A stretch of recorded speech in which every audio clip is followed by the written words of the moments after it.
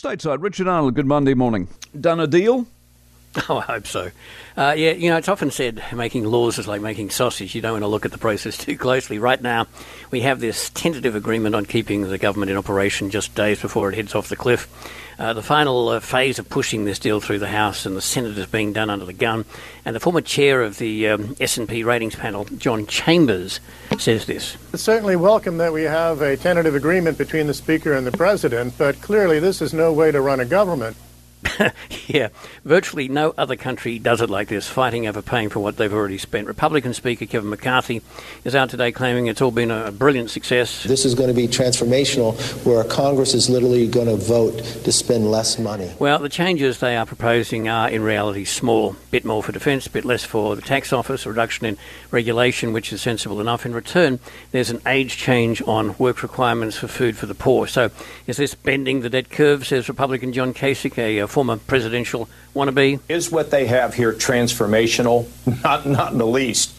Votes on the plan will be taken next Thursday, your time, amid rumblings of far-right and far-left rebellions. The deal is insanity, says a Republican from South Carolina. A number of Democrats also are riled up.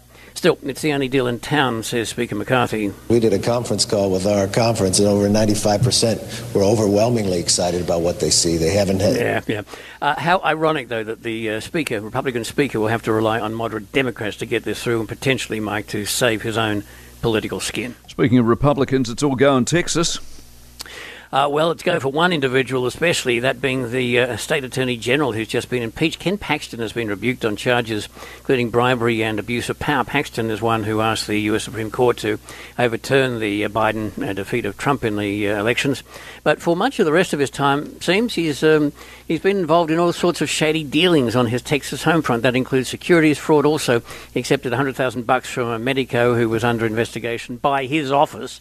He is also charged with aiding an alleged real estate scammer. By the way, Paxton is said to have had an affair with a woman who worked for the accused real estate crook. So she was allegedly his mistress, while his wife is one of the Texas Senate members who will vote on his innocence or guilt coming up.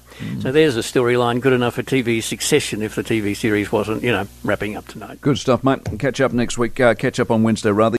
For more from the Mike Hosking Breakfast, listen live to News Talk ZB from 6 a.m. weekdays or follow the podcast on iHeartRadio.